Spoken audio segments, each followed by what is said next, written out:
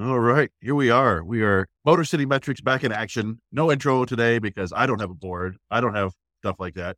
You'll hear no Chris Russo drops, which you may or may not dislike. But yeah, I'm your host, Chris Brown. Along with me we got Uper and we got John.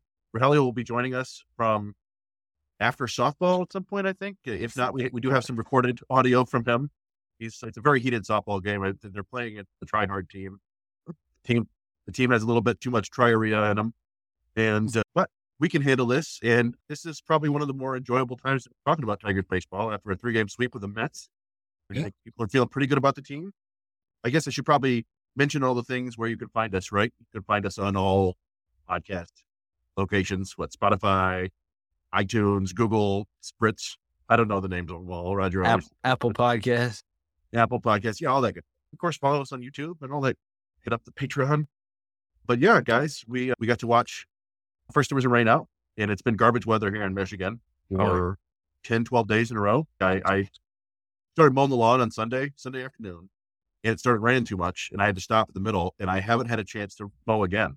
Like literally, it's been wet the entire time. So I've got like a little like old school, early 90s high top fade of a front yard right now. But, Very nice. Yeah, I don't know if you guys want to. Guess we could just start with the usual, like, what were your takeaways from this series against the Mets? Sure. What do you think? Let's put it out there. That was a 101 win team that they faced this week, and they swept them. And for the most part, they looked pretty good doing it. The first game, it looked like things didn't look too great. They were a little sloppy in the beginning, but they came on strong. Game one. Game two, had control the whole way. And then today, Eduardo Rodriguez came out and pitched the way he's been going at him for a month now. And it was really impressive to watch. I was at work. I was ducking in and out, but I watched, I probably saw almost, I would say 90% of the batters because I was focusing on his innings. Man, it was good to watch. And he just works all 4 quadrants of the strike zone so well that the umpire was giving him a lot of strikes because I think the command was so good. Where the pitches were going, the ump was giving him a benefit of the doubt on a lot of pitches, but he earned that. So that was impressive today. They beat Verlander and Scherzer. Probably wouldn't have taken a whole lot of money on that bet, but there you go. You can't predict baseball. One of the oldest adages of all. What about you, John? Anything you took away specifically? Yeah, so I tried to take a little bit of a bigger picture type of view. So my first one was Scott Harris's ability to identify talent. Like Zach McKinstry, I know Raj is going to touch on him later. Matt Vierling had a big game against Max Scherzer, had a home run. Nick Maton, who I know we're going to talk about later, he's struggled a little bit. There's some debate about him, but I think those 3 players, for the price at which Scott Harris got them, they're so controllable. They're still so young. His ability to identify talent and find guys who, like Uper used to say, get 2% better. They're the new Willie and Harold Castros and Victor Reyes, but they're so much better. These 3 guys that not a lot of people knew about heading into this season have combined for 8 home runs for the Tigers. And yeah, obviously their defensive versatility. Matt Vierling is one of the better defenders on the Tigers. I think Scott Harris in his first offseason has shown that he can find undervalued players and get more of them out of Detroit, which is what we've been asking him to. Other kind of hot take I had was the Tigers. I think they're going to have 2 All-Stars this year. Obviously, I think both of them pitched today, and Eduardo Rodriguez and Alex Lange. I want to talk about Alex Lange a little later, but yeah, those 2 have been absolutely fantastic. And yeah, we can maybe get into some other players that would be All-Stars, but I think those would be my 2 picks. They've certainly pitched like it so far. And then the Tigers, I think, will finish over 500 in the month of May. So they have 27 games in May. 19 of those 27 games are against teams that were under 500 in April. They play the Nationals. They're playing the Cardinals, which have really struggled. They got the Royals, the White Sox. They're 3-0, off to a good start. The offense has been a lot better in May. So those were my 3 takeaways from these 3-game sweep for the Mets. Yeah, no, I for me, it was just they got a little bit of production from everyone. Yeah. And they got a lot of bit of production from a couple guys. Like Eric Haas and Javi Baez really seem to have really nice breakouts. We talked on Monday. I don't think any of us were projecting a sweep. I think we probably would have expecting 1 and 2 and hope for 2 and 1 because it's so hard to win both ends of a doubleheader anyway. Even if it doesn't matter how good you are and how bad the other team is. But yeah, just Haas coming up with a big hit in game one of that doubleheader. For him, the 3-run homer and then the big 2-run single later. And then you've got Torkelson had a big double in a game. Green had the home run today. Baez has had a couple home runs after we put out a tweet, or I put it out under the metrics, pointed out that he was one of 5 players with 0 barrels this year. And since that tweet, I think he's got 2 barrels. So there's people are working on that. But then like Michael Lorenzen, 7 innings. That was outstanding. Yeah, they're getting a little bit of production for everyone. And those 2 starts right there, that saved the bullpen quite a bit. We saw Foley for an inning, Bolton for an inning, and Lang for 2 innings. Is that it in the last 2 days? Yeah, I mean that's huge. I think AJ Hinch even talked about it, like just the confidence, the way Eduardo Rodriguez is pitching right now, how it makes everybody confident. They get those 2 runs in the first inning against a Hall of Famer, and they feel okay about it. Because you're like, all right, I think Erod's going to keep us in this, and sure enough, he did. So it's nice to see just a total team effort for a whole series, and yeah, hopefully they can keep things rolling as they head into St. Louis, where a team that is absolutely reeling right now, and not too many people are sad about it, I don't think. No, they're not.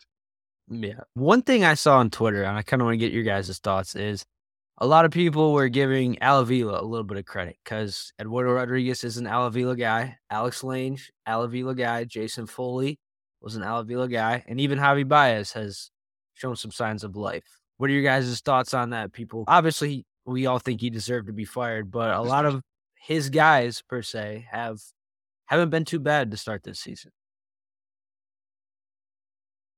I hesitate to give him a ton of credit. Again, and we've gone over a lot of reasons why. Some of it goes back to Chris Ilitch and what he would let him do. Alex Lang has come up through the system. Draft pick. Actually, no, they got him in a trade, a solid move, but at the deadline, they were just getting bodies and they hit on one. That's great. That's what GM should do. The free agents, if you had talked about Baez and Rodriguez last year, everybody said it was a disaster in year 1. Year 2 of the first month, looking pretty good right now. I think anytime there's a regime change, there's going to be some residual effects both ways. Right now, when they're on a little 3-game winning streak, it's easier to look back at a couple of things he did that worked and just dwell on that for a day or 2. But people go back to ripping him very soon, especially if they hear the Marcelo Meyer podcast on MLB Pipeline. Yeah, the thing is, I think just about everybody liked the Eduardo Rodriguez deal. And Yeah. I mean, the bummer now is that they gave him that opt-out after 2 years. So, man, it's I'm going to probably end up doing a kind of a deep dive on that later. It's like Tigers, the sad reality is they probably will have to trade him. We'd all like for them to, still be in contention around the trade deadline and you know what, make a run for it. And then after the year, maybe try to extend him or something like that. But he's such an affordable pitcher right now. And the way the market was last year, seemed like everybody in his neighborhood was getting $20 million a year, that he's at 15. So he's going to opt out and get like a 5-year, $125 million deal probably. But still, I like that deal. The Javi Baez deal is still, I don't know. But yeah, I don't know. It went far beyond the product we see on the field with Avila. There were things, all the minor league stuff. Raj and I have talked about the players. We're super excited now that they have good food. And you don't know if that was Avila so much as Ilitch or what, but yeah, I don't know. I wouldn't give Avila credit for this team being 4 games under 500. It's like, they're still a pretty bad team. They're still like the bottom 10. They're playing well right now, but Yeah. by this is year, whatever, 7 or 8 of what was supposed to be the rebuild that was supposed to be done last year. And there's a reason he lost his job. So you can give him credit if you want, but it's not going to help. He's somewhere cashing a check and eating dinner. Yeah. But yeah, I don't know if we want to dig into the Cardinals at all for the upcoming series, or what you guys have. Yeah, they were one of my good, bad, the ugly, but I mean, Okay. we could talk Okay, hold about. on. Yeah, we can talk about them now. They're 10-22. They're I don't know. They're like their team OPS is 738, which isn't bad. Their team ERA is 4.70. That's not horrible, but yeah, they're I think they have the worst record in the National League right now. Yeah, 3rd worst record in baseball. Only ahead of the A's and the Royals. Amazing. Very, very rare sighting for them at the bottom of the standings at any point in the season, even though it's still fairly early. It's just an organization you expect to be in the upper division of any race. Odds are they'll turn it around somehow. They still have seemingly a fair amount of depth in that organization to try to bolster things a little bit. I'd be surprised if they don't make some kind of run through the summer to get back to 500 and see if they can poke around in the race. But as of now, they're playing dead baseball. I've seen them a few times. Montgomery has pitched a couple of decent games, but bullpen wise, they've been pretty shaky at the back end, and their offense doesn't seem too lively. Much like the Mets, for all the money the Mets have poured into it, their bats they went pretty silent this week. Whether that was the Tigers doing it to them or just the fact that they're not hitting that great, we'll see. But yeah, I wish I could have gone to this series in St. Louis. Things didn't work out, but I think the Tigers got a shot to go in there and win a couple of games.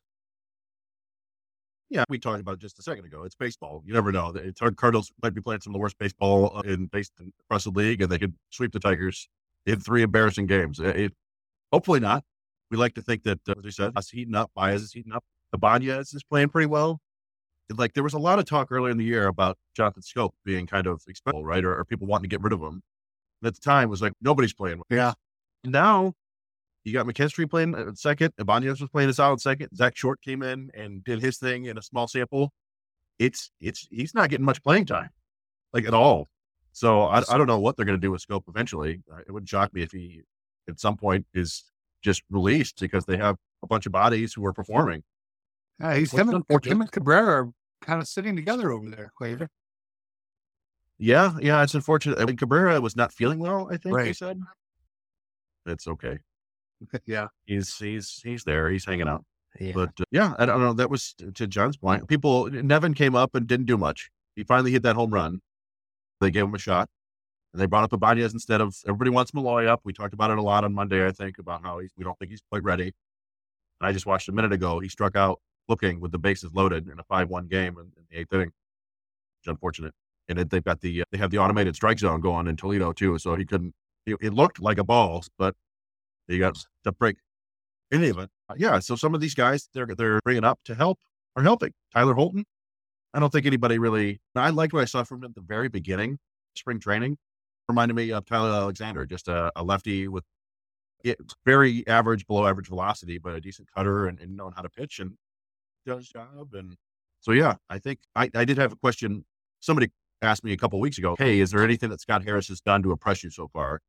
It's still so early, right? But yeah, I would say so far, more of his little tiny moves have worked out than haven't. So that's progress. Yeah. And I don't know. I just want to ask you, because it's so early, we're 30 games in. I think me and you said 40 or 50 games in is when you can really start to make a judgment on a team. 30 games in, has this team changed your mind in any way for expectations for this year? Are you still high 60s, low 70s win? Has what you've seen over these beginning of May, has anything changed for you guys? Not really. I agree. I would feel a lot better if we were getting more than sporadic production from Riley Green and Spencer Torkelson. That remains the key to the season, I think, to exceeding expectations. Because those two guys have to figure things out and perform well regularly. We've seen some flashes here and there. Riley Green he pulled a home run today. Everybody was excited about. And then I had a little 40-mile-an-hour infield single the opposite way. And like I said, Torkelson hit that double, but that double got him like his batting average over 200, I think. It was like, hey, 12 victories. So I'm still thinking about 70 wins. I haven't done the math yet to see what their current win percentage equates down the line. But yeah, you win 3 games in a row, you automatically feel optimistic. But they've already had a 5-game winning streak and a 3-game winning streak. So they're capable of playing solid baseball. We've seen that. It's just a matter of doing that more often than not. And I don't know. I think they're on about a 69 wins pace right now, more or less. Yeah. And not much has changed my thoughts either. I know some people want to put a little bit of stock in the fact that they've been curb stomped by the AL East, but have managed to beat everybody else. No, I did not get a chance to verify this stat, But I did see that of the games that they've won outside the AL East, they have a very good record, like 11-2 or whatever it is. They're only plus 11 on run differential. So they've just squeaked out a lot of these wins. They're not exactly dominating their way through these other teams. And that's probably to be expected. They don't have very good offense. And Chris hit on exactly what I've said for a long time as well. Torkelson and Green. They didn't bring in any big bats, any marquee players. So if this season was going to amount to much, those two guys had to take big steps forward. And frankly, I don't want to say regressed, but they've plateaued. They're not doing anything special yet. And again, the season's still very young. We're less than a fifth of the way through the season. But they're a 13-17 team. I think they've pretty much earned being 13-17. They've had some really nice little 2 and 3 game stretches, although they've been a lot of fun to watch. Yeah, that's probably been my biggest takeaway is Eduardo Rodriguez. And I've gone back and forth. I think a lot of people are under the impression that he's probably going to get traded. Me personally, I would like to see him stick around just because I think he's a pitcher that is looking like he's going to age pretty well. But yeah, if Scott Harris can get another Justin Henry Malloy, I think that's probably what he's going to do. But that would probably be my biggest takeaway so far out of the first 30 games. Yeah, that's something I'm going to write an article about it, I think, because it's fascinating to think about because, yeah, the problem is, as we said, he's going to opt out. And now he would be foolish not to, right? He's only 30. He'd get paid a lot more than he will be getting paid with the Tigers. There's a possibility, I think, that they could restructure his deal or add a couple of years to the end of it. But to make that worth his while, you're probably talking about paying him $30 million in year 4 and 5 in his contract, at which point he's probably far less effective than he is right now. He's 34, 35. So it's just a tough situation to be in for the Tigers because, yeah, you'd love an anchor like this in your rotation, a guy you can trust. He's not a dominant ace like Verlander and Scherzer in their heyday, but boy, he's an awfully good number 3. And when he's at his best, he looks like a number 2. And that's super valuable to this team. But then you have to figure that's going to be a pretty good commodity on the market too. It's an expiring deal, so you're not going to get a ton for him. But depending on the market, if Shohei Ohtani is it for sale, he may be the best starting pitcher on the market. We talked before. I think Lance Lynn and Lucas Giolito could be on the market. Maybe if the White Sox blow everything up, then they could even do Dylan Cease, which would I think be the best player. I'm sure there are a bunch of arms we haven't considered yet, but I still think you can get some decent pieces. Like you said, Justin Henry Malloy, I think you can get something like that. Matter of fact, I think you can get a package where he is the top part of the deal, but you're also getting a couple other guys who would fit into your top 30 prospects. Because I compared it to a year. This is more like 6 years ago now, but and you're different pitchers. But when the Rangers traded Yu Darvish to the Dodgers, I think they got 4 prospects for him. And the top one was Willie Calhoun, who didn't work out. He was a top 100 guy. That's Yu Darvish, so I wouldn't expect it to be that good. But I'm thinking of something similar, like a deal where you're getting maybe a top 100 type and a couple other guys. So it may just be something the Tigers feel like they have to do or risk losing him. But yeah, I don't think the Nationals want to trade CJ Abrams, do they? Not for Era. No, I don't think the Nationals are really going for it. But yeah, Jacob Van said Erod for CJ Abrams. There was another question here. Jacob also asked if Joey Gallo is striking out less than Riley Green and Spencer Torkelson. And the answer to that is no.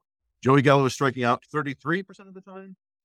And I think Green has got it down to about 30. The top strikeout player in baseball is Trace Thompson. The guy that people wanted back for a while. And the bloom fell off that rose, I guess. Never saw that coming. 34-year-old. Yeah, Riley Green's at 31.5% and Gallo's at 33. Okay. So. I did see a question from Stan. He said, does the panel think the 2023 team is worse than the 2022 team? No, I don't think so. No, the 2022 team was bedeviled by injuries like you wouldn't believe. This team hopefully will stay a little healthier, so might have a little staying power. Obviously, a lot of those guys who went out last year are still out this year, Mize and Skubal and so on. But I think this team is a little more solid defensively. And they can't hit any worse. And at some point, as the weather heats up, hopefully they'll outpace last year's squad. Yeah, I think to your point earlier, John, where you were talking about that they replaced some of the anchors on the team, beloved though they may be, the Castros and Jamer and Victor Reyes. Those guys were all kind of one or two dimensional players, and they've replaced them with guys with more well-rounded games. They're not superstars. They're not even stars, really. Not even all-stars. They might even be average players. Not even starters. Yeah. Yeah. In some places that's starters, but they provide more than those other guys they got rid of. It was addition by subtraction. And so that alone, I think, makes them better. And then, yeah, it's a matter. I remain amazed that the bullpen has been as good as it is. Mason Englert is low-key MVP of the bullpen. And so I don't think this team is as bad as last year's cursed Tigers. What about 2021 though? 77 win team. That team, remember, started 9-24, and they looked like the dregs of baseball. Okay, They got on a nice roll through the summer months. I think this team could be as good as that team, even if they don't win 77 games. Yeah, and that was a weird. It was the opposite of last year, right? Where like suddenly, like everything just seemed to click. You had Akil Baddoo coming up and doing all sorts of crazy stuff. Yeah, he hasn't hit for power since then, but somehow he was a power hitter for 4 months of the year. Scope had 6 weeks where he terrorized baseball. Yeah, Robbie Grossman went 2020. Grossman, he hasn't done much since then. So sometimes baseball's weird like that. I think the talent level is probably maybe slightly less than that team. Although you have Baez and Erod now, I don't know. Yeah, it's hard to judge. Yeah, that's a good one. We were getting all sorts of questions over here in the chat. I don't know if we want to answer any of these. Let's see. Dom says, any sleeper hitters or pitchers that can emerge as trade chips? You thinking about on the current teams? Yeah, for the Tigers. What about Eric Haas? Yeah, I thought for a couple of years now that Eric Haas is a very interesting trade chip because he's another guy who can really get on a roll, and he plays catcher at least passively and plays outfielder. Wait, I look like Robbie Grossman? Yes. And Robbie Grossman looks like me? Okay, sorry, I've been distracted by Tyler Matson in the chat said Robbie Grossman noted Chris Brown look like. In any event, Haas would be an interesting potential trade chip, particularly if now it's very, very early. But Dylan Dingler has been absolutely terrorizing baseball down in the minors. He was doing it in low A ball on a rehab assignment in Lakeland. You're like, okay, fine. But through 3 games up in Erie, in Bowie, he's got a couple homers, and I think he's probably 6 for 14 or 6 for 10 or something crazy like that. So if he progresses with the bat and comes up, then you got Rogers, you got Dingler. You may be able to move a Haas if you want to. In the pitching trade candidates, I don't know. You guys have any ideas? Boyd and Lorenzen, but they really haven't pitched well enough to really get much back. Lorenzen showed some signs, right? He'll be on such a short deal. Could they trade him and get another Alex Lang type? Maybe. I think that's what you're looking for. Someone like that is probably going to bring back a relief arm. Same with Eric Haas. I like Eric Haas, but he'll be on a contender.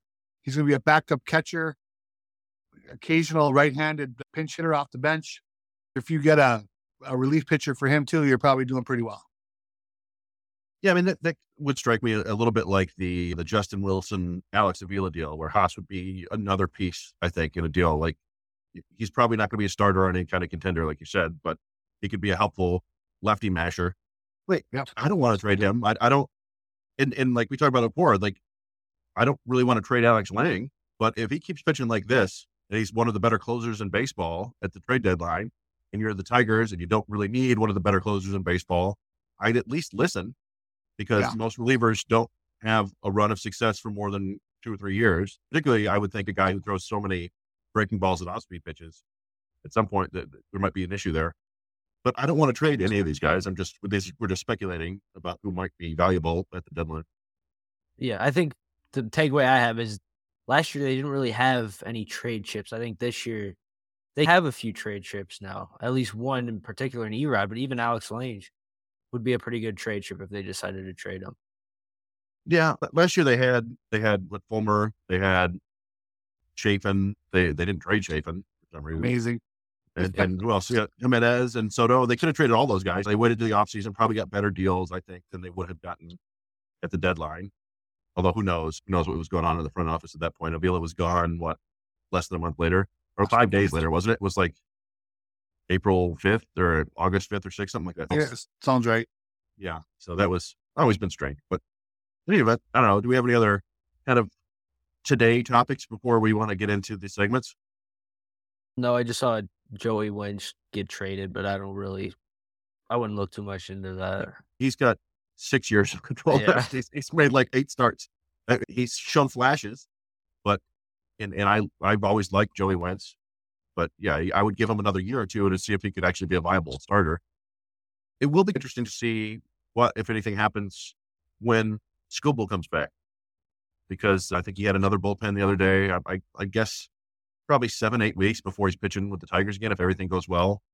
Maybe less than that. I don't know. It depends on how many bullpens they're going to want to, when they start bringing in breaking balls and when they put them in rehab assignment. But yeah, they could do Boyd or Lorenz into the bullpen easily enough. They could send Manning or Wentz down if they're not pitching well. There are a lot of different options there, but that will, I think, definitely be a welcome return.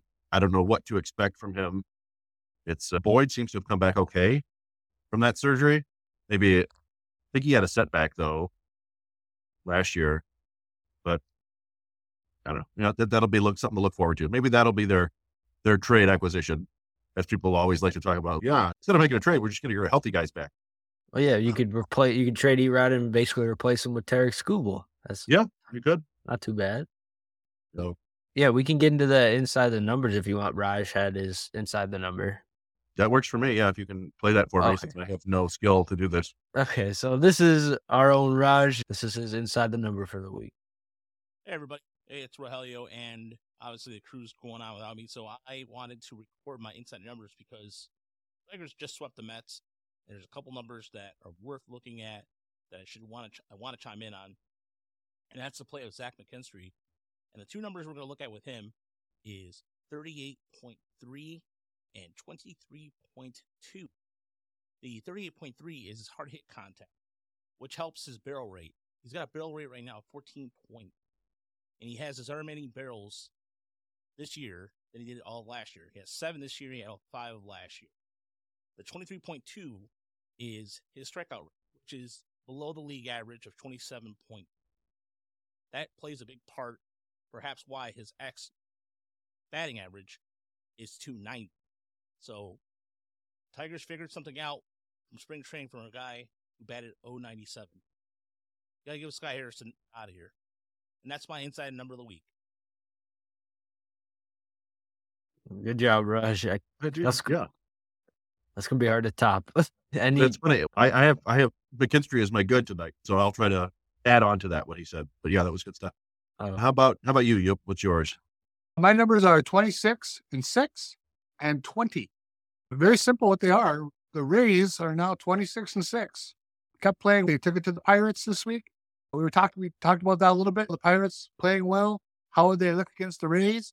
They didn't get crushed by the Rays. I think today was 3-2, but the Rays took a sweep in the series. The 20 is obviously 20 games over 500.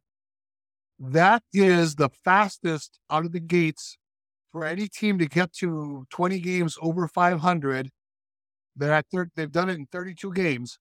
That's the fastest since, you guessed it, the 84 Detroit Tigers. The Detroit Tigers made it that year to 20 games over 500 in 28 games. They were 24-4. Just shows you the level of baseball the Tigers are playing at that time. You got to remember, this was the 1980s, probably the time of the best parity in professional baseball that they've ever had. There were a lot of good teams. There were very few weak sisters out there. To get to 24-4 and then ultimately 35-5 was a sustained run of excellence, unlike that we'll probably never see again as Tigers fans. The Rays, they're not quite to the 35-5, but they're on the horizon of it. They're 26-6. It's impressive baseball they're playing. They're getting star level play from Wander Franco. They're getting star level play from Randy Arozarena. They're getting really star level play from Josh Lowe and a few others. It's very impressive how they put this team together. To me, I think they look built to last. because they just have so many different guys. If one fades out, they have others to rely on. So getting to 20 games over 500 this quick was my inside number this week. Nice. John, what do you have for it? So I had Alex Lange, but since we already talked about him a bit, I want to go to 3.53, and that is the team ERA for the New York Yankees. And I've seen a lot of talk about the Yankees on Twitter about how they're last place in the AL East and the sky is falling and all this. But considering the fact that Carlos Rodon hasn't pitched yet, Frankie Montas went down with injury. Luis Severino, I don't think has pitched either. Garrett Cole's been fantastic, but I see a lot of people just worrying about the Yankees. Their pitching, I don't think is really the problem. I would be more worried about their offense. Anthony Volpe has been pretty solid for them.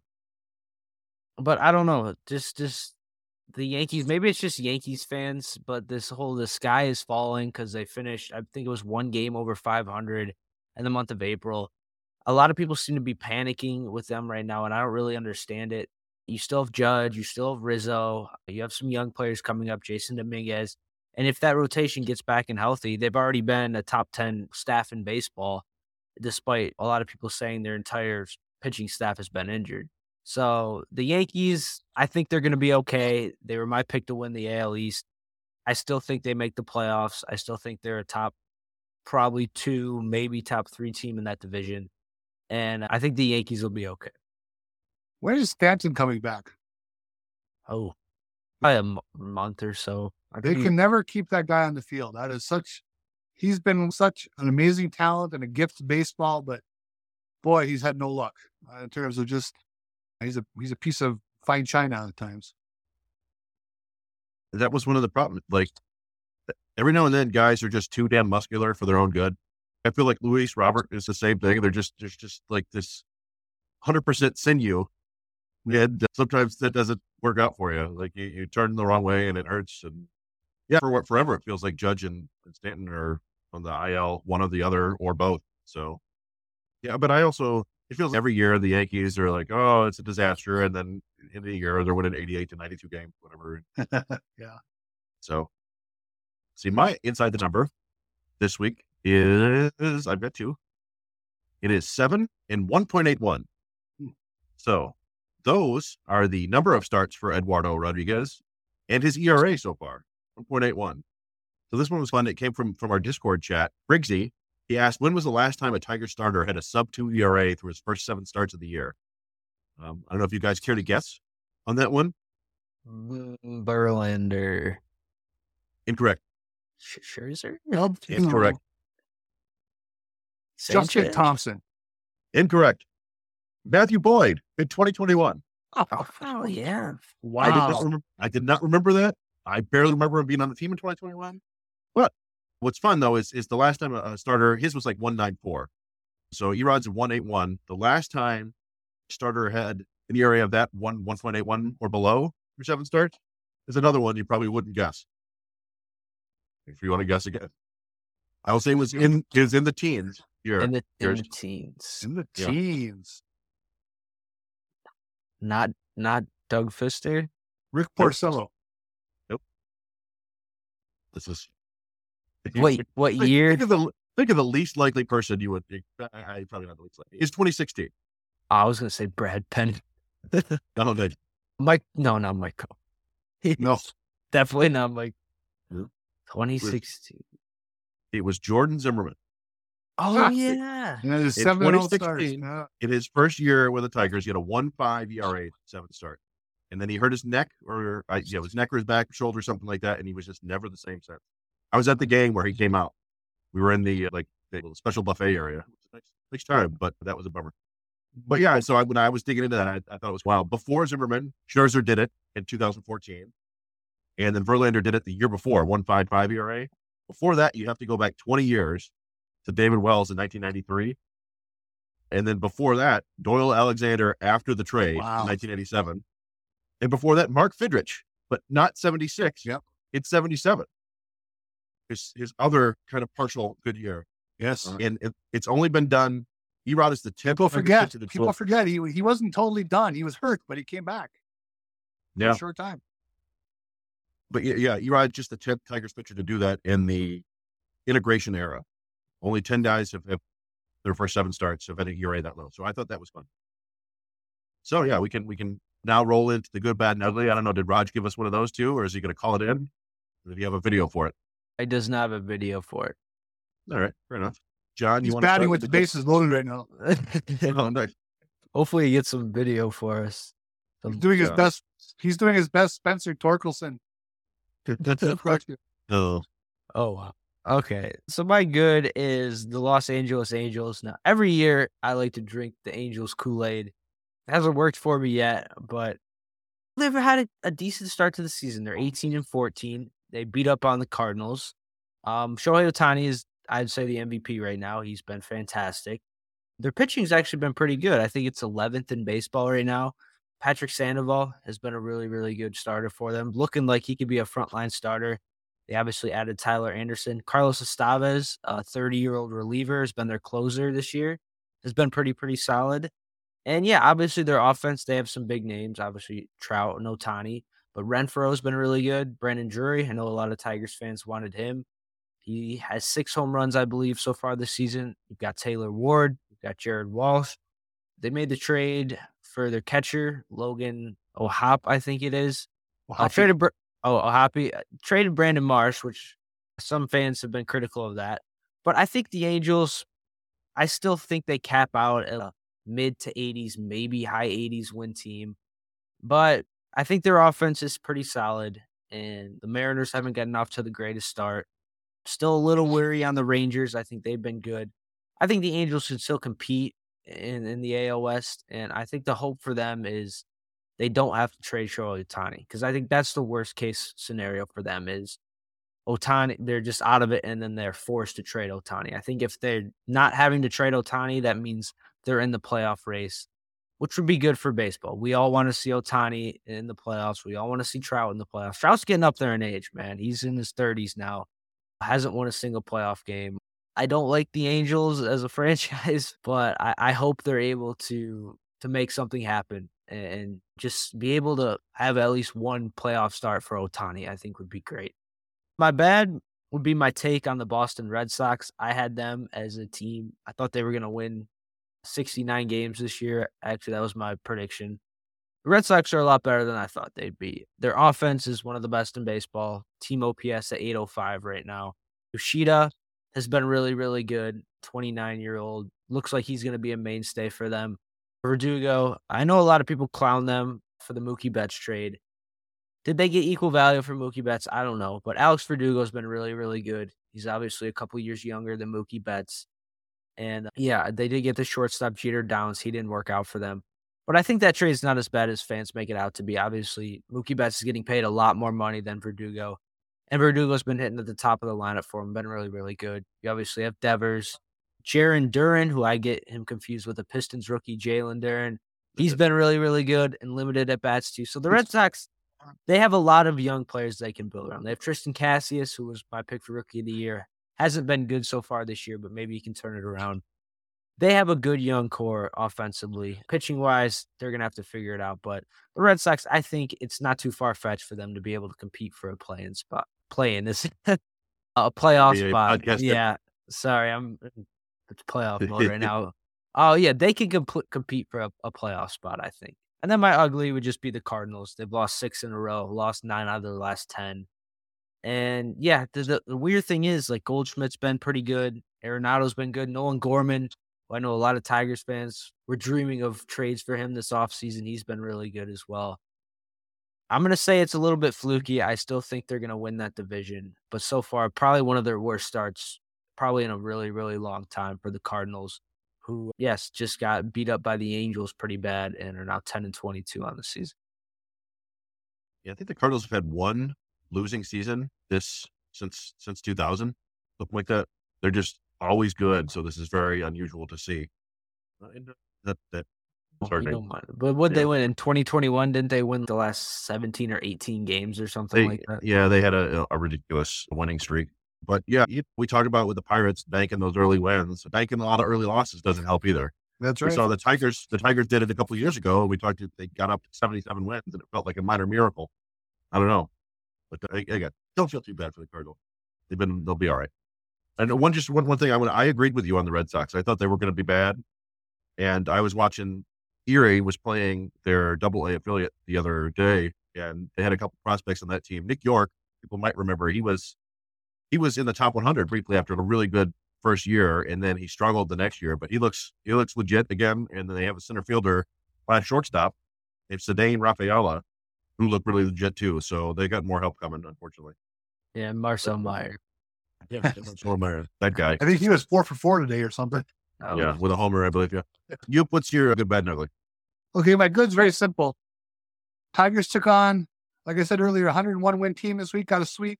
But the bigger part was to see Max Scherzer and Justin Verlander come back to Comerica Park, both take the mound against the Tigers team that we have very limited expectations for at best. And to beat both of them, hey, we got to feel pretty good about that for the Tigers. You saw a lot of people reminiscing about the good old days. Even Verlander indulged in a little bit of that, about how good those teams were and how much fun he had and what a blast it was to come to the park. It was good to see some of the energy in the ballpark today. There were some people really whooping it up and having a good time. That's certainly been missed in Detroit. So it was fun. Even though they're in different uniforms, it was great to have those two back. Max Scherzer is one of my favorite pitchers of my lifetime. I love that guy. Certainly Justin Verlander as well. I didn't expect 2 wins, but it was pretty sweet to see it. So we're going to call that the good. My bad is not the act itself, but the reaction to the act. Last night, Wander Franco fielded a routine ground ball at shortstop for the Tampa Bay Rays, and he had plenty of time to make the play, so he threw a little sauce on there, and he flipped the ball up in the air with his throwing hand and plucked it out of the air, and then he made the throw. It was certainly a hot dog move, okay? No question about it. He was putting a little flair on things that probably isn't necessary. But I saw a lot of people, especially some ex-players, really criticizing it as, just the biggest affront to the unwritten rules, a new frontier of unwritten rules being broken there. Let it go, okay? That's the kind of play, as long as you don't screw it up, go for it. The first time he drops one, then I got to believe the manager takes him aside and says, we're not doing that anymore. But he made the play. It was a lot of fun. It got endless retweets all day today. That kind of stuff. Hate to say it, whether you like it or not, it's good for baseball. Have a guy from Tampa be the big news of the day, even for a play like that, it is a good thing. The guy's a great player. If he wants to make a couple plays like that, I'm okay with it. My ugly, going into college baseball. University of Alabama. Fires their coach today. Gable. Gentleman named Brad Bohannon. The implication sounds like he's going to be in a betting scandal. And he was dismissed with really very little to no investigation being done today. It sounds like when they were playing LSU last week, the starting pitcher for the Crimson Tide went down late and he got scratched. And they were putting in a kid who had not pitched since the middle of March. And suddenly, at a sports book in Cincinnati, at the banquet, or what's the ballpark called in Cincinnati? Great American Ballpark. Yeah. Great American Ballpark, thank you. There's a sports book there, evidently. Okay. And 2 big bets came in on Alabama very late, and they both got flagged by the system as suspicious. And with a little bit of investigative work, it turns out Mr. Bohannon's phone was talking to someone in Cincinnati right before the game. Looks like he made some bets on his team to lose. Not that it matters if he would have bet on them to win. That's still wrong. But he bet on them to lose. And I would say he's going to have a hard time finding future employment if that's the case. So could get ugly in Alabama as the fallout from this continues. Yeah. What's funny is I remember at first I saw the reports of suspicious betting activity about that game and was like, that's odd. And then find out the head coach is involved. That's not great. Not good. No, not good. I'm amazed we don't see more of this. We're seeing some of this. We saw with the Lions players and staffers that got suspended, and some of them are basically out of jobs now. A couple of the Friends roster guys.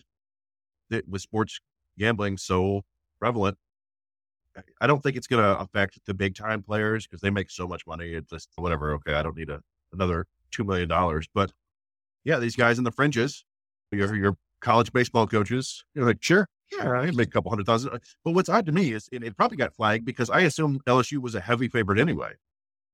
LSU, Maybe it was just the amount. yeah, I assume. And I also saw some people saying, if you would have bet on them to win, that'd be okay. No, it's not. He's a manager.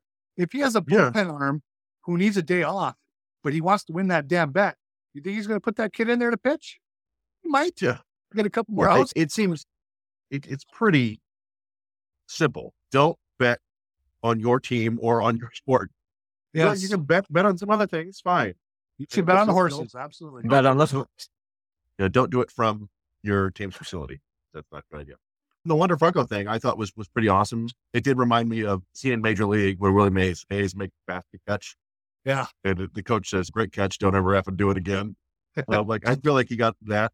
But I also pictured, what I pictured? Little leaguers across the country the next day trying that.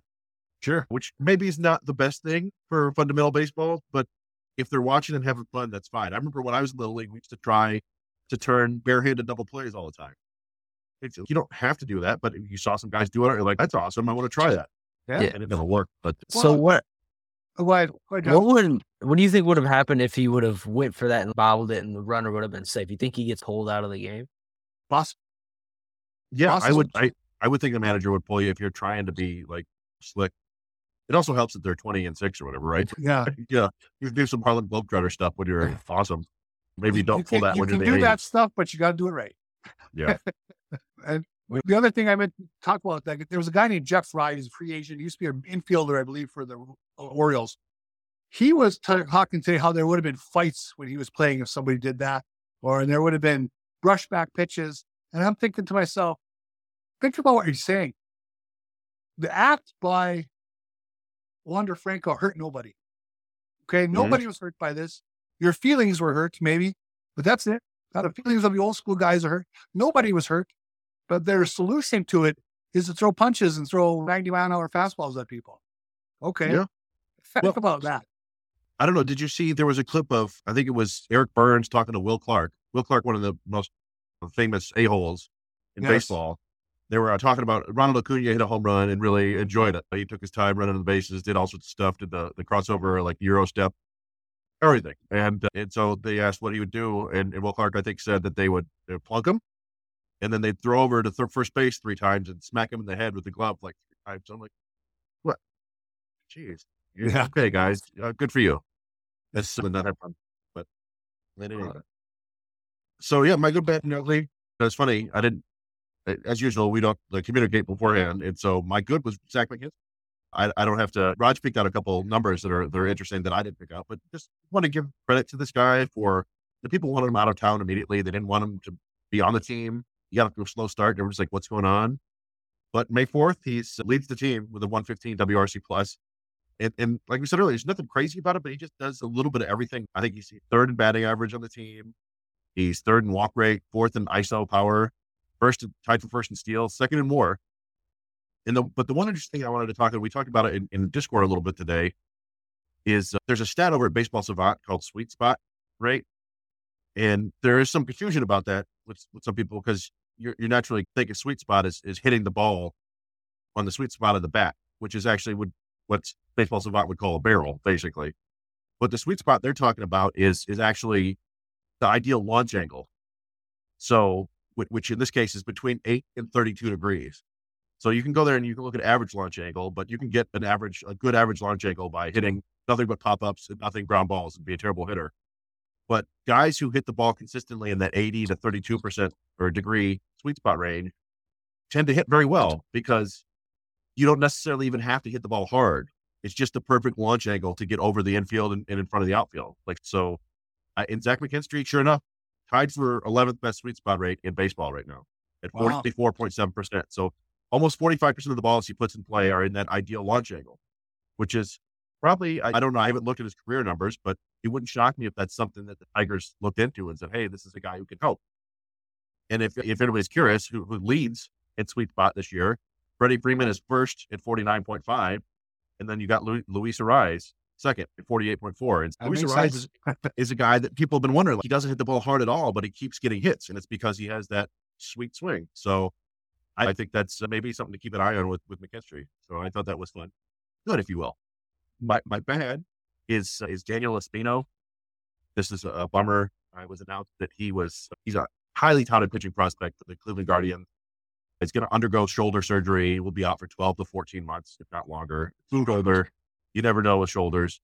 You hope it's not like a Pronto Perez situation, but shoulders are so tough. And what the biggest bummer, and obviously he pitches for a rival. I'm not going to be too sad about it, but he really, when he was healthy, had arguably the best stuff in all of baseball.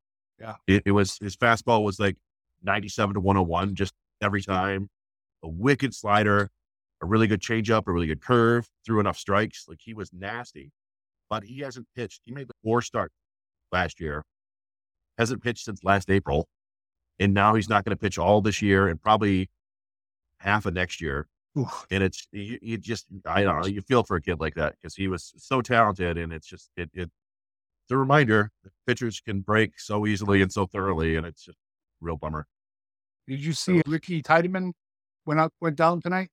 I did hear about that. And I know he had tweaked his something earlier in the year. And of course, I have him on my fantasy team in my keeper league. So Me that's too. a bummer. He was a Yeah, guy I wanted. he threw a curveball for a strike, and all of a sudden he did the old arm shake, pointing at his elbow, and he took him out. Yeah, that's bad news. So we'll see Ricky Tiedemann in 2025. That's awful. But it's the nature of the beast, right? Like, we see this with pitchers all the time. And certainly Tigers fans saw plenty of it last year. Is it Skubal and Manning? Somebody earlier, I don't remember the name. So why does Manning keep getting hurt? The one, like this most recent one, that's just bad luck, right? He caught a comebacker to the foot. Like that, there's nothing you can do about that unless you wear work boots on the mound, which I don't think is legal unless you're Sid Finch. And my ugly is going to be letting pitchers wear it. In the past few days, there have been some really ugly starting pitching lines. Today, it was Jack Flaherty of the Cardinals. He gave up 10 runs on 9 hits in just 2 1/3 innings. It's ERA went from 3.94 to 6.29 in 1 start. And then yesterday, it was Braxton Garrett for the Marlins. Gave up 11 runs on 14 hits in 4 1/3 innings for the Marlins. His ERA went from 2.45 to 5.81. And that sucks. It up a couple times every year with every team where they just need the starter to go out there and wear it. Yep. Oh man, that's got to feel awful when you're just up there. You can't get anybody out. So that was my ugly for this week. Okay. Do you want to get into questions now? Yeah, unless we have anything else. Do we have any questions here in the chat that people? Yeah. York has the worst luck. Yeah. If Yeah, anyone absolutely. has any questions, just feel free to drop them in the chat. I'll get to this one real quick. The MX9 says, why do you guys think we haven't brought up Malloy? We talked about this a fair amount on Monday. Yeah. I don't know if you guys have any specific things that different than what we said on Monday. No, I just don't think there's a huge rush right now. I think they still need to figure out what his best defensive position is. And obviously, it's all going to boil down to his bat, right? That's how he's going to make or break his time in the big leagues. But you still need him to play somewhere. You still need a spot for him. There's nothing wrong with giving him another 100 or more at bats at AAA to make him prove this hot start is the real thing, that he's ready. And again, the team's well under 500. Yes, they aren't far out of first place. I get that. But they're also not very good. So you want to balance the team needs versus what's better for the player long term. Yeah, a lot of people say let him cook. Well, There's these fun phrases that the youngsters use now. They let him cook, and I've seen Justin Henry Malloy. People like to say, "Oh, he's him." What we said on Monday was basically it amounted to he's not ready quite yet, and he's one of the prospects, along with Parker Meadows, that when they bring him up, they want him to stay. They want him to be absolutely ready to come up. And he struggled for the last 2 weeks. It's relative compared to how hot he was, but he's not. This is a guy who is not as good of a prospect as Spencer Torkelson and Riley Green by any stretch of the imagination. He's a solid prospect. He's not a top 100 prospect. You might argue they should be, but just because he's performing in AAA, we've seen over and over again. And I might have to go out and do some research and post like, okay, here's Tyler Nevin's OPS in AAA. Here's what he did in the majors. Here's Green's OPS in AAA. Here's what he's doing in the majors. It is the largest leap in baseball. going from AAA to the majors. The players in the major leagues are incredibly good. It's unfair. So you want him to be absolutely ready in every aspect. You want him to be ready on defense. You want him to be mature and ready and not head into a team that's been struggling and feels like they need an offensive boost. You want him to come up when he's ready. So I think that's the main thing. And then also, we talked about it, there might be some slight service time manipulation happening. They want to wait until he clears a certain date so they get an extra year of Yeah, I did see a question from Detroit Degenerate, this is one I've thought about, and it's, do we see Detroit being spenders in free agency this offseason? Obviously, no Miggy on the books. Scope will be off the books. Lorenzen, Boyd, all that. Do you guys have any thoughts on that? Obviously, I know there are Uper people does. who are of the opinion that the market this year isn't particularly attractive. With that being said, there's always somebody out there that can help you. And when you look at the Tigers spot by spot on this roster, there are upgrades to be had. Okay, let's face it. It all comes down to Chris Ilitch. And I'll be a broken record. I'll say it till the cows come home. If he wants to spend, they can spend. There are no restrictions other than the ones he puts on himself. So what will Scott Harris do? He did say last year that all avenues are open. It's going to be up to Chris Ilitch to prove that statement by Harris is true. They didn't do it in offseason number 1 for Scott Harris. You have to believe that at some point they know they have to add some talent from the outside if indeed they want to contend. So I would hope they do. I just proof of being the pudding. Yeah, there are some interesting players who are going to be free agents next year. They're Tigers are not going to be wading into the Shohei Ohtani waters as much as we want them to. They're not going to be spending $500 million on a player. Even if we search our couch cushions, it's not happening. He's not coming to Detroit. But there are players they can go out and get to make the team better. And you don't like to think about it, but if they need a first baseman next year, there are a couple available. Rhys Hoskins will be coming off his knee injury, but he's been a solid player. There are some fairly cheap guys you can get. Matt Chapman will be available. And at third base, there are upgrades you can get. I'm sure they will spend some money. I don't think they're going to sign anybody to a 7-figure deal. I'll say that. I can imagine maybe a small army of 1 to 2 year deals, 4 or 5 guys like that, just to make an $8 to $12 million a year or something, just trying to upgrade it at certain spots. But yeah, who knows? They spent a little bit of money on Baez. Okay. But again, it was a year where there were 5 shortstops on the market. Most people had him ranked 5th or 4th. So they went in on the cheaper end of the market there. The Erod deal, very affordable. That's a contract any team in baseball could afford if they want to, in a heartbeat. And both of them, they gave themselves a 2-year out. So they limited the investment. So when I've had some people tell me, Ilitch spent. Yeah, he did. But he didn't really follow through. It was a kind of a one-time thing. We need more. They need more evidence that he wants to compete. Yeah, I like the 1 or 2 year, maybe 3 years at the most. Like we saw with Carlos Rodon when he was signed to the Giants. I could see a deal like that because there are some pretty good free agent pitchers. Jack Flaherty, Aaron Nola, Julio Urias. I think Urias will probably get a long-term deal. Max Scherzer has an opt-out.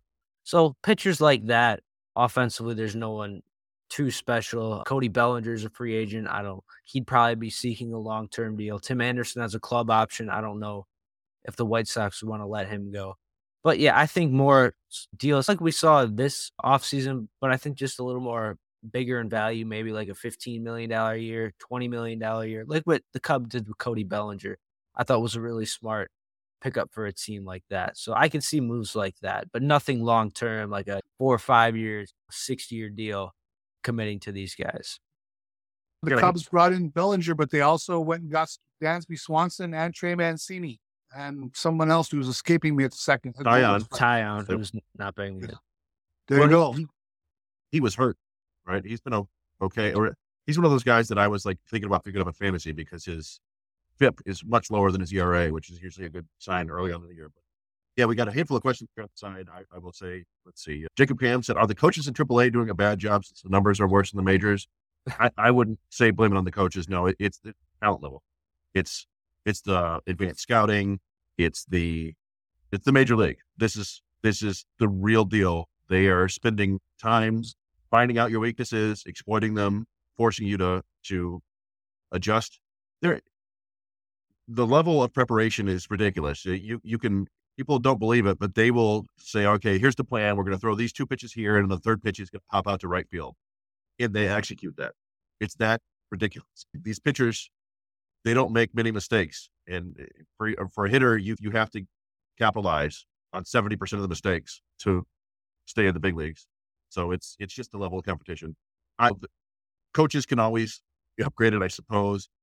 To me, it's a lot of it is having a consistent message at every level, A-ball through AAA to the major leagues. You don't want to be giving these guys conflicting information. And unfortunately, that happens a lot. Just not everybody's always pulling in the same direction. So hopefully the Tigers are now. But then we said, okay, so we got any word on Casey Mize? We haven't heard anything more than the periodic injury reports they put out, which I think he's been playing catch 3 times a week, right? Yeah. Like, he's a guy, he theoretically could come back in like September. And if he does, I doubt they'll do that. But if he does, I would imagine it'll be like a Michael Fulmer thing where they're pitching him 3 innings tops. He pitches 3 innings every 6th day or something like that. Otherwise, you think they just let him pitch at the Instructs or even Arizona? Yeah, I would think so. That would be interesting. I think he possibly could go to the Arizona Fall League, which would be wild because we do see that sometimes the big leaguers play in the Arizona Fall League. A couple years ago, Lars Nootbaar was out there, even though he had played a bunch in the big leagues, and he came back and had a good year. So, yeah, that's a possibility to just get him some innings. Tyler Matson, am I saying Torque will be leaving? That was more of if it becomes apparent that Torkelson ain't it, Well, if you will. yeah. So there's a question that said, how long would you stay with Torque if he keeps treading water? Yeah. Yeah, it's a weird thing because he's not performing very well, but he's showing enough kind of flashes and you're seeing him hit the ball hard. And it's like, you feel like there's a way for him to turn the corner and start producing. He doesn't seem to be in over his head, right? It's like not striking out a ton. He's just not hitting the ball where the fielders are. And it's not all bad luck. Like I said, a part of that is they're attacking him where they know he'll hit the ball. Yeah. Throw the ball here, he's going to hit the ball there. They know what they're doing. So he's got to make some adjustments, but I don't think they would give up on him. You would basically have to involve him completely flopping, like going down to 150 with 0 power, where they're like, okay, I don't know if this guy can do it. We need to bring in a veteran just in case. But that was just speculation on my part. So there are a couple of interesting names there at first base. Do you think he has a 800 at bats? 1,000? I would think, yeah. So he's at what, 500 and something now? Mhm. For his, yeah, they're going to give him, I think, 800 to 1,000. Yeah, I would think he'd get the rest of the season probably. Again, like I said, unless it just gets super ugly and you got to send him away, he's getting booed and stuff. But they're going to give him time because they gave him $8.4 million. They don't want to lose that investment. And yet it's not a sunk cost just yet. Sometimes guys take time. On a similar note, I got a question from @SpartanDE. He's a listener. And his was a similar question, but about Nick Maton. How much longer do they stick with him? When does he get fitted for a Mudhead uniform for a while? Oh, Part of the problem there, right, is they're just absolutely attacking him with breaking balls over and over and over and over again and elevating it. And that might just be his kryptonite, which is unfortunate because he is doing a lot of stuff. He played really well at third base the other day. He seems to be really liked by his teammates for the most part. They love the wolf thing. They love howling. He's got some power. He had that big walk-up home run against San Francisco. But yeah, it's tough to stick in the big leagues if you're going to be batting 150 or whatever he's hitting. I don't know. I don't know what they do there. And what's interesting though too is, I think Dickerson said today he'll be seeing sliders in his sleep tonight. I mean, he's probably right. It's getting ugly. Hey, look at his number. His K rate is not at a career low. It's the best. His walk rate is at a career high. The barrel rate is at a career best. Hard hit rate, but his line drive percentage is off the charts low, way lower than it's ever been. So the numbers they're all over the map. they weren't as terrible as I thought they'd be for a guy hitting $150. Yeah. His BABIP is like 170, which would indicate a lot of bad luck. I do wonder, I'm checking now. I suspect his launch angle, his average launch angle is pretty high. 21. I feel like he hit 21. That's not outrageous. It's still, you want probably under 20 was ideals. Yeah. But like I said, he's still doing enough that I think you can keep him around, but I don't know. Yeah. If at some point you need to get that batting average up just to stick in the lineup. Yeah, I think if there was a guy you could look at to replace his at-bats, because I think he's played majority of his games at third base. Obviously, McKinstry could maybe be that guy. Ibanez, I've been impressed with him. I don't know if there's any youngsters coming up through the system, like a Winsell Perez or Lipsius, who was really ready to contribute at this point. And like you guys have said, some of the underlying numbers have been encouraging. So yeah, I'd give him another month. And if he's still hitting this poorly, if his average is still this low, then maybe you could seriously look at that. But like for a team that doesn't really have expectations to be a playoff team, I don't think he'd be on the hot seat necessarily right now. Cameron Evans sent us a question, which we'll probably get to later, but I'll grab a part of his question and put it on Maton. If this club is somehow still a few games out and we're in late July, then yeah, you probably got to try. You got to at least try, and you probably got to take him out and plug in something else. Yeah. But until then, until the team has really shown that there's even any chance, and we're not there yet, I think you let the guy play, because at least he plays some defense. He can help you in some ways.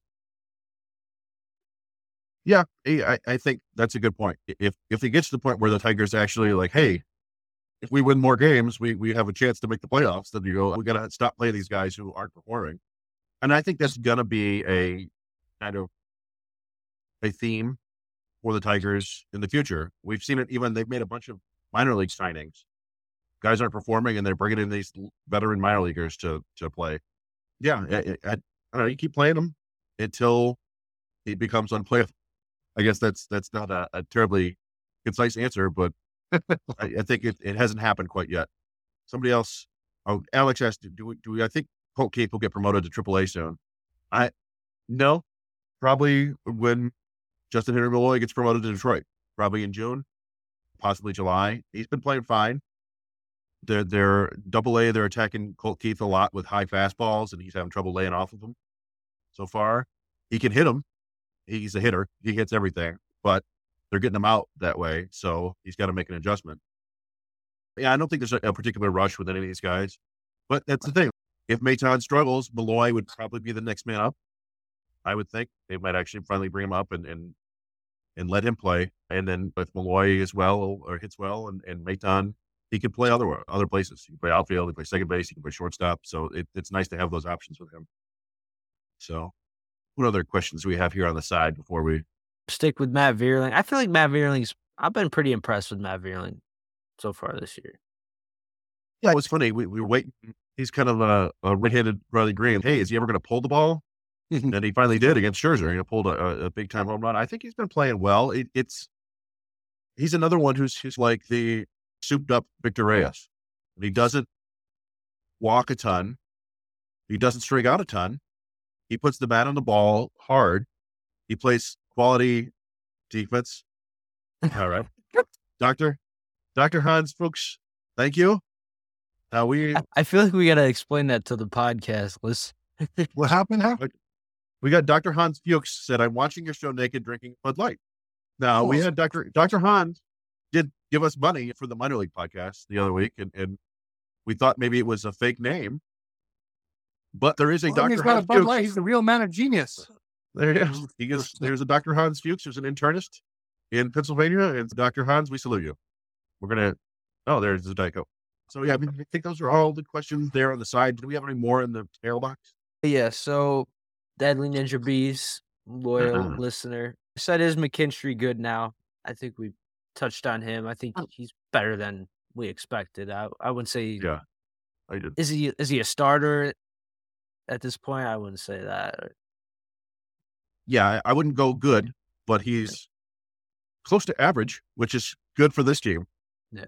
Like, by Uh, comparison, so are the Tigers leaning towards taking Walter Jenkins with the third pick? That's an outfielder, correct?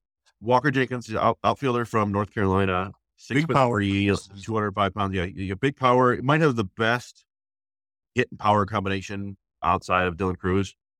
Reminds me a little bit of Riley Green, lefty with size. He's currently playing center field. Most people think he'll move to a corner.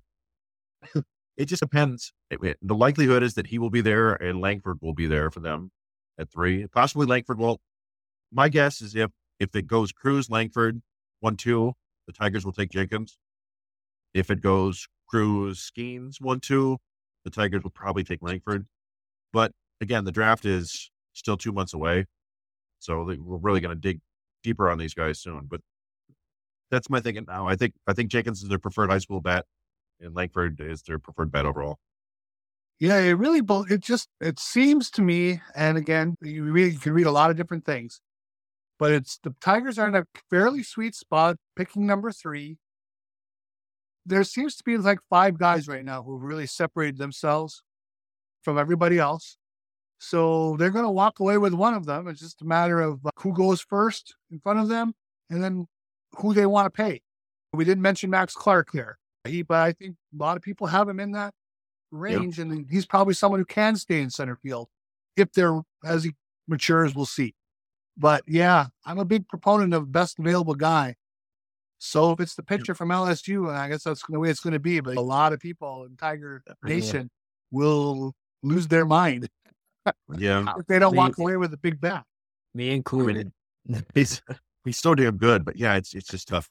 Yeah, there's some people say all things being equal, take the college bat, but I think I don't think it matters because you take the bat who you like the most. Because go back to 2019, the Marlins took J.J. Bleday right before Riley Green.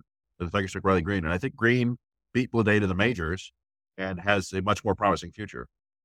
You take the bat you like more, so that's where I would go there. And Jacob Kim, he said, should the Tigers trade up number 1 pick? You cannot do that in baseball. Yeah. You can trade very limited picks. You can trade competitive balance picks, which are going to be in the 35 to 40 range, I think, and like the 70 to 80 range.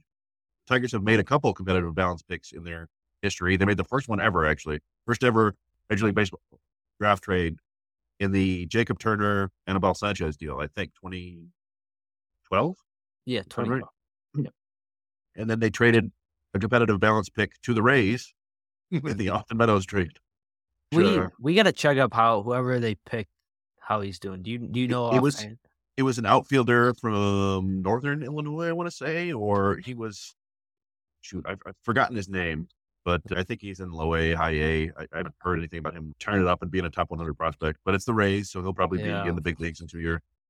Yeah. So I did a little bit of draft research. I think Dylan Cruz is probably the consensus number 1. But like you said, I remember the Pirates tend to go a little bit out of the box with their picks. Henry Davis was really like out of pocket, number 1 overall pick. I really like Wyatt Langford. He's a guy is low strikeout rate, high walk rate. I think he's a guy that controls the strike zone. I think he's a guy that could interest Scott Harris. So I'd be really, really happy with him. But I think at number 3, there's like 3 or 4 outfield prospects you really, really like at the top of the draft. I don't want them to take a pitcher. I understand best available. I just think with all the injuries that we've seen, I just think it's more impactful to get a guy who's going to be in the lineup every single day instead of a guy who's pitching once every 5th day. So I'm in that camp of just as long as it's not a pitcher, I'll be happy. It really seems to me this is one of those years where if he continues to hit like he has, Dylan Cruz is making himself the number 1 pick, bar none. Yeah. Okay. Yeah. Because there are years where, we hem and haw who number 1 overall is, and it changes 3-4 times, and it really depends on who the club wants to pay. But then there are years like the Steven Strasburg year and others where number 1 is number 1. And if you pick anybody else, you're nuts. Okay. And really, Dylan Cruz has that look and that aura around him at the moment. So I don't think the Pirates will throw a curveball this time. Certainly anything's possible, but I think that's how it's going to go. And that's where the Tigers, the bad luck they've had. Well, the Casey Mize year, there was no big time guy, just a Bryce Harper. That was not there. So Mize kind of by default glided into that, even though he had arm problems the year before, which drove me nuts. But and then he had the next year, Adley Rushman was number one. There, you weren't going to debate that. Okay. Tigers didn't get that. It could have been Bobby Witt, but really it was Adley Rushman for the last month or so. And then here we get Torkelson. Not a great draft year. The top of that draft. And then they ended up with Torkelson because of the resume. And it's just how things have worked out for the Tigers. Yeah, and it's kind of wild. We were just looking. If you look back at those top 15 picks from 2018, there's a whole lot of nothing there. It's Mize, you got Nick Madrigal, you got Alec Boehm, you got Jonathan India, just a bunch of guys who are okay. I think you have to get down to Shane McClanahan before you get like a star, and he was like the 31st pick. Yeah, and then same with 2020. 2020 was the COVID year, and everybody thought Spencer Torkelson was that guy that won because of the production. But I do feel like if they had had a full season, he probably would have gotten nitpicked a lot more. I'm sure that people did their research when he was a sophomore and with Team USA and stuff. But then you look at the top of that class, it's pretty rough. Yep. The guy I wanted, Austin Martin, has been pretty pedestrian at best in the minors. On his second team. Yeah. Asa Lacey has been very bad.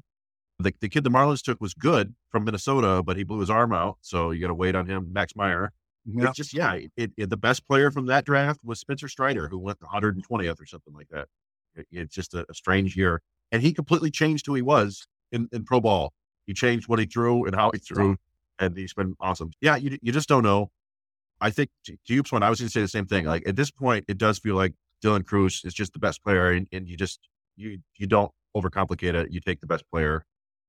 And something we talked about before, they finally, the bonus pools were static for the last 3 years, and they finally upped it again. So the Pirates with the first pick get like $9.7 million. And I think Torque still has the record for the biggest bonus of 8.3 or 8.4. So that's going down. Yeah. Dylan Cruz's agent going down.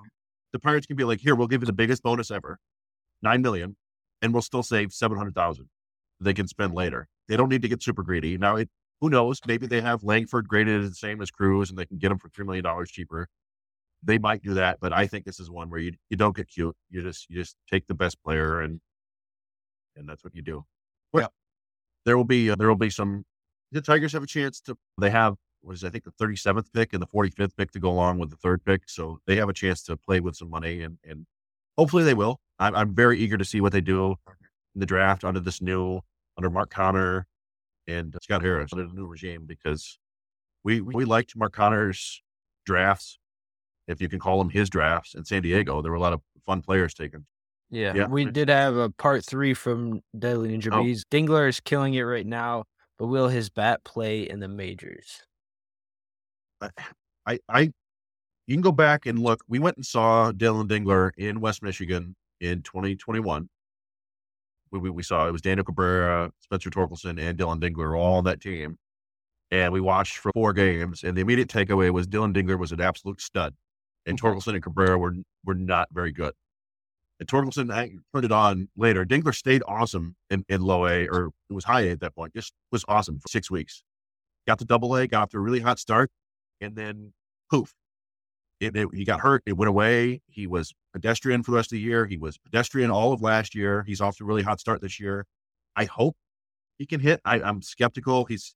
I've seen him strike out a ton in person and on games. I feel like big league pitching is probably going to eat him up a bit, but he still is a terrific athlete and a terrific pitch framer, and he's got a cannon of an arm. So he's going to be a big league player.